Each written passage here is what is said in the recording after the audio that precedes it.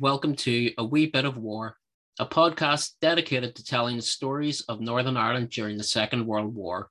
I'm your host, Scott Edgar, and in this episode, we're joined by the fantastic Irish-American author and filmmaker, Mary Pat Kelly.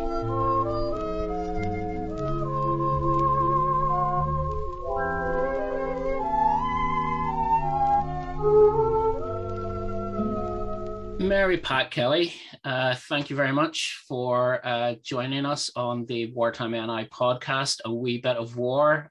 You have the dubious distinction of being our first ever guest, so you're very welcome, and we are honoured to have you. Thank you. I'm honoured to be here.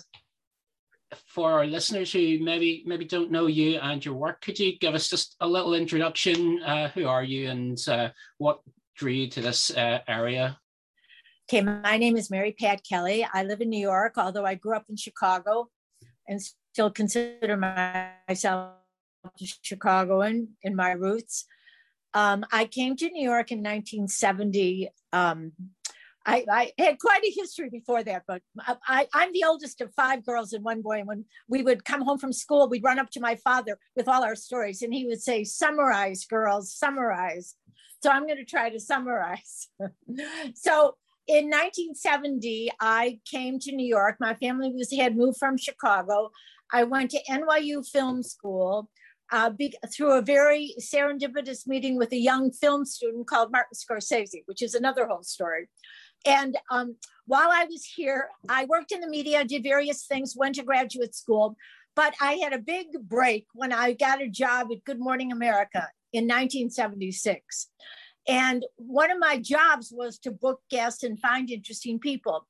And there was a young man called Ted Smith, who was the media representative for the Irish embassy. And he suggested a guest called John Hume, who was not very well known in the United States at that time. This is 1976.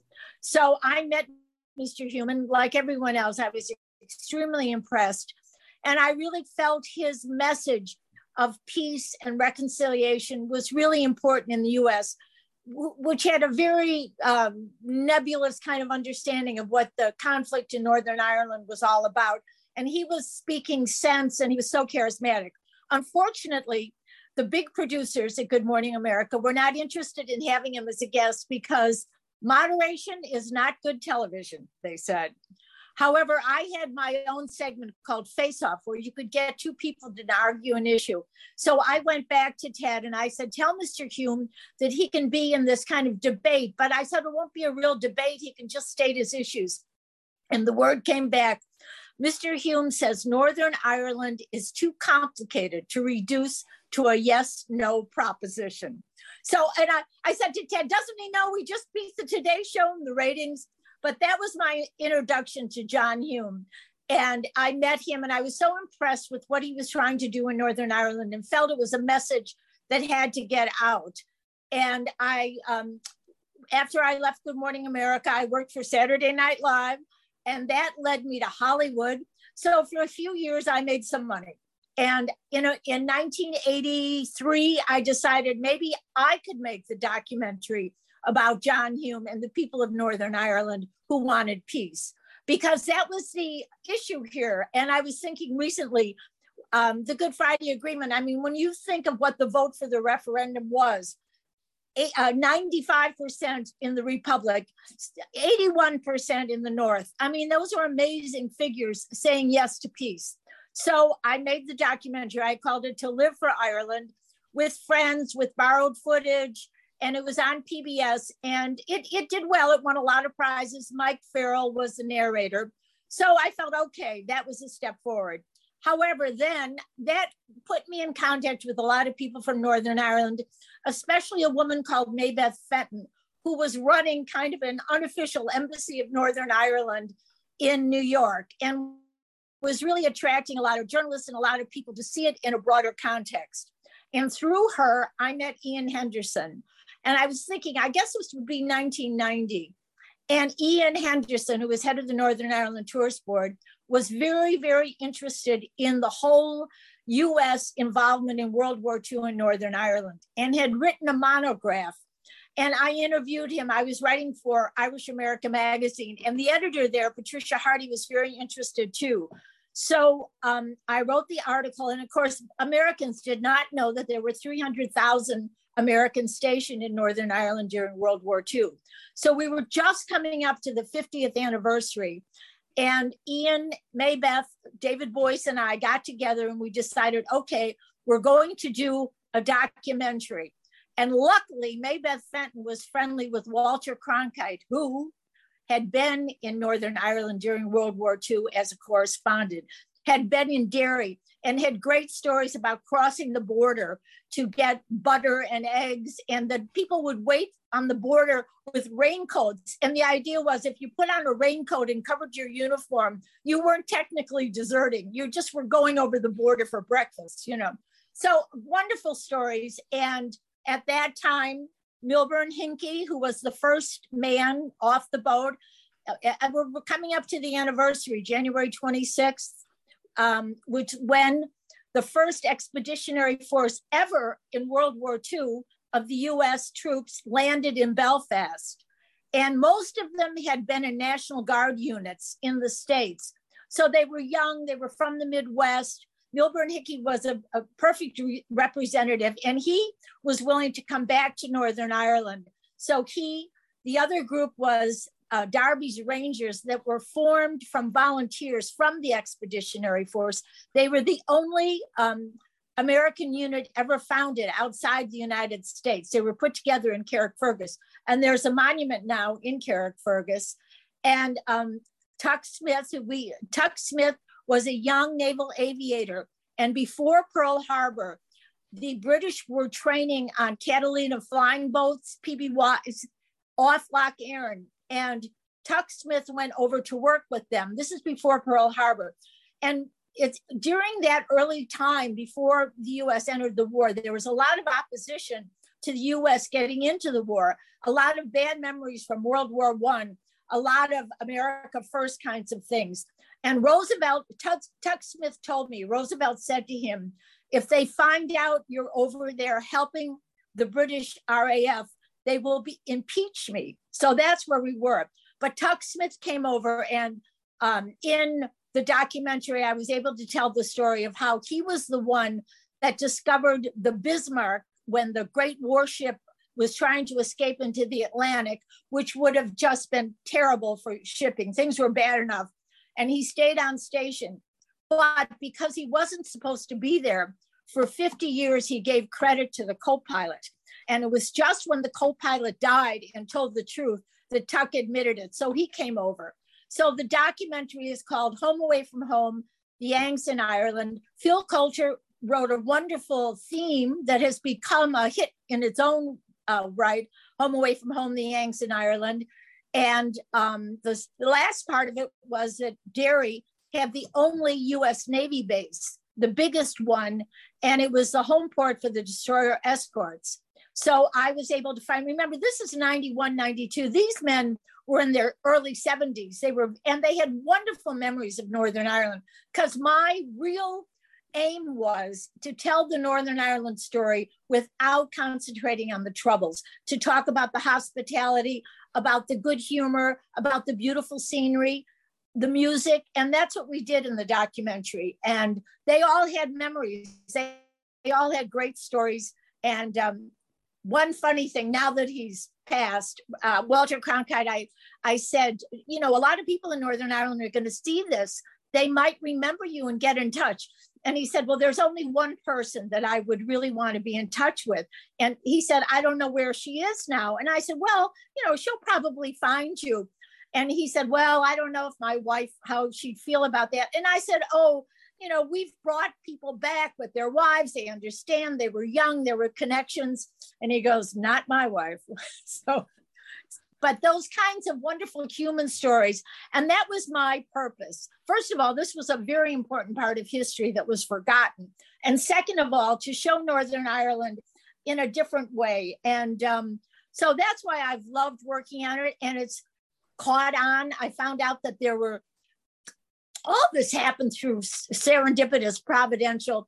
I had, in 1995, many of the US Navy veterans came back for VE Day, to the 50th anniversary. And because there were so many Navy veterans, Snuffy Smith, Admiral Leighton Smith came, and we had a ball. It was really fun. And, you know, Northern Ireland knows how to give a party. We know that. And when he went back, he was the NATO commander.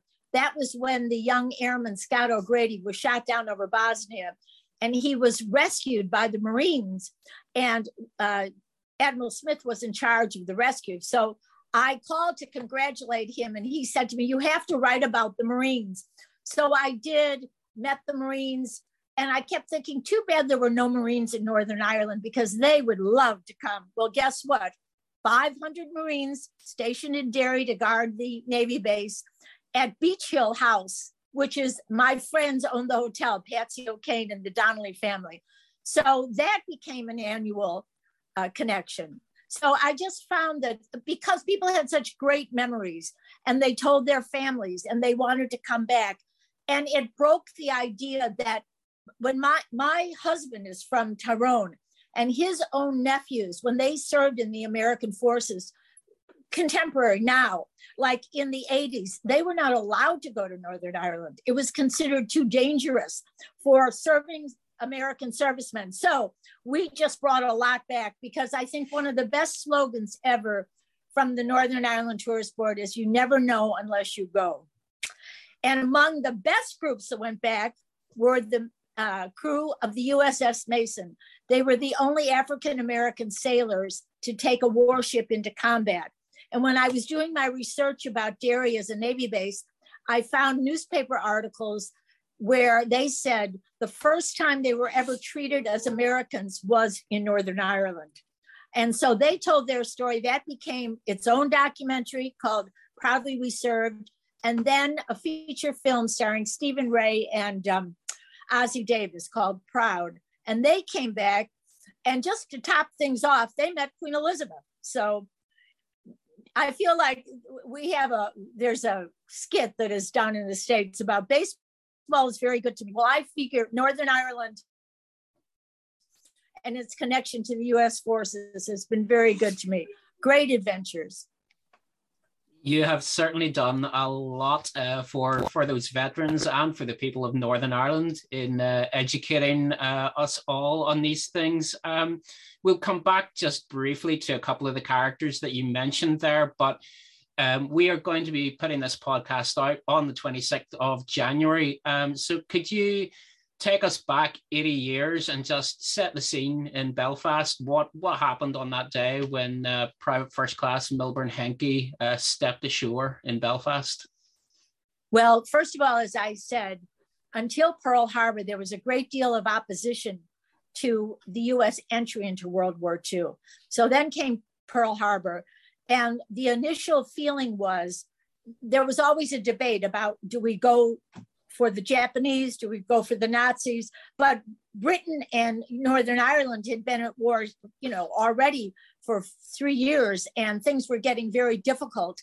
So the idea was, okay, we'll start in Europe, but Northern Ireland would be a good jumping off place. It would be a place to train. It would be fairly safe. It was far enough from Germany that they couldn't easily bomb, although, as you know, there were 2 or 3 raids. However, they felt it was fairly safe. Now, crossing the North Atlantic was very difficult, because the U-boats really controlled the North Atlantic. They were sinking a ship, every 10 minutes, huge amounts of tons. There was a blockade of Britain, and it was impossible to get across. And that's when they decided to do the escorts. So you've got to imagine, okay, 10,000 men in this troop ship headed for Northern Ireland, crossing the North Atlantic, a sitting duck for the U-boats with these little DEs kind of scurrying along. There's a wonderful book that was a movie called The Good Shepherd, because the British Navy had DEs also. So kind of shepherding these ships across. So you can imagine the relief when they arrived in Belfast and the reception they got. There's great pictures of the shipyard workers greeting them. And I mean, the reason why I called the documentary Home Away from Home was every single veteran I talked to talked about how warm and welcoming the people were. However, that doesn't take away from how important it was historically. And at that moment, I mean, it looked like the Nazis were going to win. I mean, it looked like things were very bleak. We had a wonderful service in Carrickfergus, and it's in the documentary. And the pastor gave a beautiful sermon talking about how nervous and how afraid people were. And here came the Americans, and it was kind of a beacon of hope and connection. And so many of the people that came had relatives north and south of the border, and they made connections. And there's, in the documentary, I used a letter from Ulster, which was made contemporaneously, of these two Americans in a Jeep driving around Northern Ireland. And I drove Ian Henderson crazy with this, but the #1 song on the hit parade was Johnny Doughboy Found a Rose in Ireland. Kate Smith, but there were many, many. And it was all about how he found a girl that the Blarney in her voice took him back to, reminded him of his mother. Johnny Doughboy found a rose in Ireland, sure the fairest flower that Erin ever grew. It was like these connections that had been severed a century before were now being reconnected. And then the training began, and that was the Rangers, the first commando unit. And there were all kinds of, a lot of training and a lot of getting ready, because they thought they were going to invade Europe right away. The invasion of North Africa went from Northern Ireland. And then, of course, it all came together on D-Day. But we're a little ahead of ourselves now. We just have to imagine these troop ship pulling up to Belfast and coming off and being greeted by pipes and cheers. And there was a feeling that, okay, we're together now and we're going to win. And officially, the first GI to step ashore was Milburn Henke. That's not strictly true, because quite a few GIs had already disembarked from another ship and were there on the quayside to greet him. But he was chosen as, let's call it, the poster boy, the media-friendly, smiling face of the American GI. Right. He was kind of your happen? Typical American Midwest. And the other interesting thing was, even before January, as you know, all through the summer of 1941, there were CBs, there were Navy, US Navy personnel in Derry building the naval base and building in an infrastructure, but they were dressed as civilians. And I had fun with that in the movie, where the Derry people said, we knew what you were up to. All of a sudden comes Pearl Harbor, and all these men now are dressed as in uniform. But you're right, they picked Milburn Henke because he was kind of Midwest and straight talking, the American kind of John Wayne figure, although he was a little guy. He was a little guy, and also in perhaps some little shades of irony here, his father was German. Right, exactly. Yeah. So I know it's. Yeah, officially the first American GI to set foot in Europe had a German father, but I believe from what I've read that had no influence on Henke at all, and he had a postcard with him from his father, and I believe the postcard just said, "Give him hell, boy." Yeah, well, when he came back in 91, 92, I guess, he had only good memories, and although, you know, they all sublimated the negative things. I mean, like the Rangers, they were in some of the worst battles. They had 110% casualty rate. So so I remember one of them telling me, in those days when you came home, it was the good war. You were supposed to just get on with it and not think about what had happened. And I think that was Henke too. Another sad thing that's in the documentary is, as I said, they made friends. And when you say about him being German, there were a lot of Italian Americans in the services, and they found Italian people in Northern Ireland. Many of them that have the ice cream shops. And I remember one woman telling me how they would come to their house for Sunday dinner. And then after D-Day, after the invasion, they started to get the letters that they had written to these servicemen returned, stamped, deceased. So there was a lot of sadness too, but a lot of happiness, a lot of marriages. I read one statistic that said 25% of the Marines in Derry married Derry women. So that may or may not surprise some of our listeners up in Derry. Like I said, there were a lot of relationships, and the GIs that came over were a big hit with the ladies in Northern Ireland. I remember reading in your book a quote from, I think it just comes from a Belfast woman who said that she married a sailor in 1941, but boy, she wished she'd waited for a Yank in 42. Were the stories of these relationships something that you came across a lot? A lot. And the other part of this story that's interesting is when I first started doing the research, the National Archives here that has everything told me, no, there wasn't much about Northern Ireland during World War II. No, there wasn't anything about, especially about the Navy in Derry. One man said to me, "Dear, the Marines were in Iceland, not Ireland." You know, they were quite dismissive. However, I persevered, and eventually we found 150 boxes of information. And among the information were requests to marry from, you know, they had to get their commanding officer to sign off. So you really had a lot of stories right there. When we came back, I guess in 92, a man and his daughter came back, and he had wanted to marry, but because she was Catholic and he was Protestant, they couldn't find someone to marry them. And then he was shipped out, and they never really connected again until 1992. So. Well, that's fantastic. They came back together after all those years. Yeah, well, I don't know what happened, but I remember they were happy to see each other. Yeah. You know, we forget how young they all were. I mean, these kids, you know, they were 19, 20, 21 years old. And I think the relationships were, most of them it was a more innocent time. It was all about dances. And Phil Coulter told me one of the reasons why there are so many professional musicians in Derry now is because during the war, you could actually make a living playing for the dances.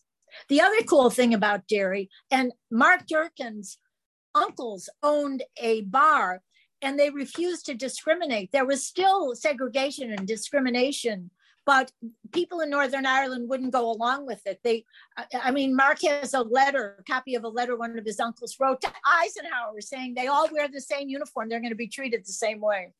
So I think that was, you know, not to get into the whole, but many of the African Americans that served in World War II, they were the leaders when they came back because they had been treated in a different way. And Northern Ireland can be very proud of that record.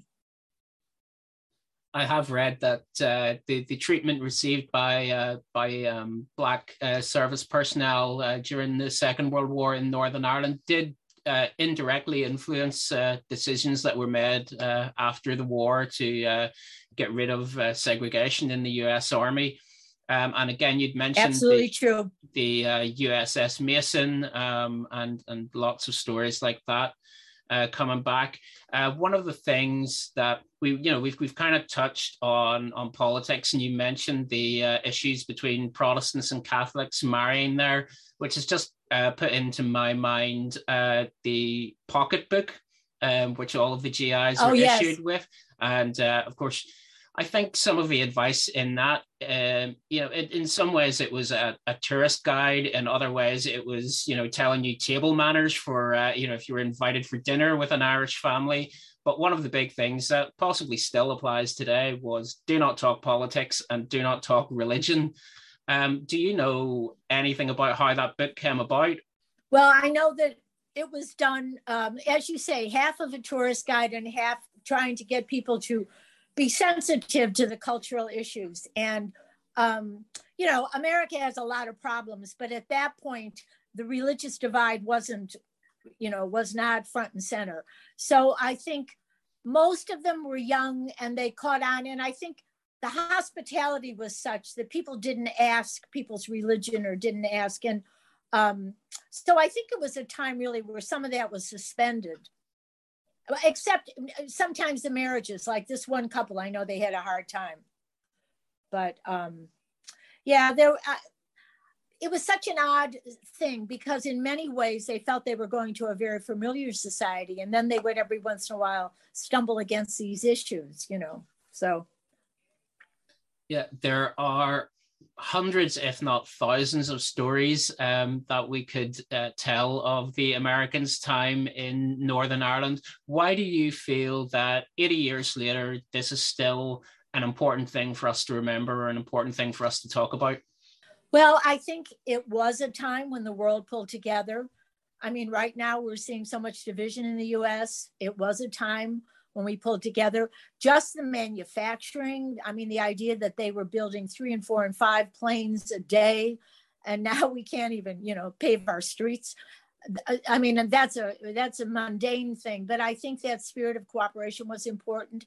I obviously, the Nazi threat was, I still really haven't taken it in exactly how devastating and how was it possible of the Holocaust. I mean, I have friends that are the children of Holocaust survivors. It still, you know, boggles the mind. I mean, certainly it had to be stopped. So, I mean, on a geopolitical thing, but also I think for Northern Ireland, it seemed to me that hospitality, in my mind, I've always had the experience, is the greatest virtue. And to see it extended to these young men far away from home, not knowing what the future would mean. And Phil has a great line in Home Away from Home, you know, will I ever remember the sun rising on Ben Owen, the laughter of children, I'm sailing into hell. So to have that experience of a connection and beauty. I mean, every single veteran I talked to talked about how beautiful the scenery was and the landscape. My favorite was Mr. Dufault, one of the Mason veterans, kept shaking his head because I guess a woman apologized for the rain. He said, can you imagine that? Someone apologizing for the rain because the sun made Ireland look so beautiful. So I think it's important to remember that it is possible to connect. It is possible to do something positive together. And I think we really have to remember that right now. Well, it has been an absolute pleasure connecting with you in this conversation. And Ireland still remains a very beautiful place. And I believe you have plans to come and see it again for yourself soon.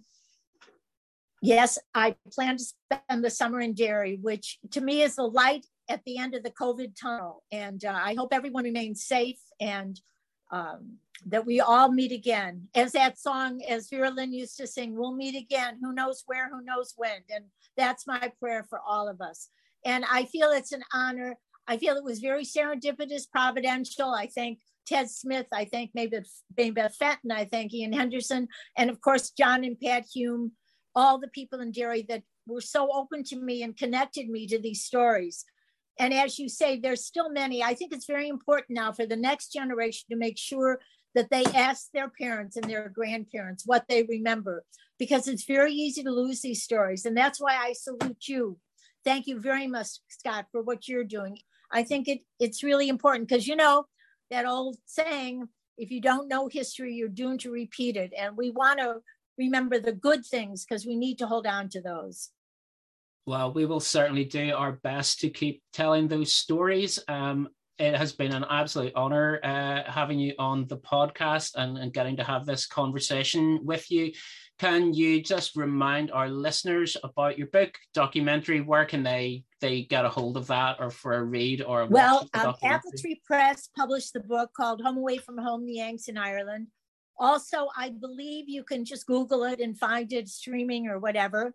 And they might enjoy the feature film Proud with Stephen Ray and Ossie Davis. And I think, and also Proudly We Serve the Men of the Mason. It's a great story. And we had enough of the living people that could tell the story that it gives it a sense of authenticity. Well, we hope to maybe have you back on here again and tell some more of those stories sometime. But for I'd now, love that, Scott. Thank you very much. For now, Mary Pat Kelly, it has been a privilege. Thank you very much for your time, and we'll chat again soon. My pleasure. My pleasure. Take care. Stay safe. Subscribe to A Wee Bit of War on iTunes, Spotify, or wherever you get your podcasts. That way, you'll never miss an episode. Tell your friends, tell your family, tell your co-workers. Break all the rules of the Official Secrets Act, and why not leave a review to help others find the podcast?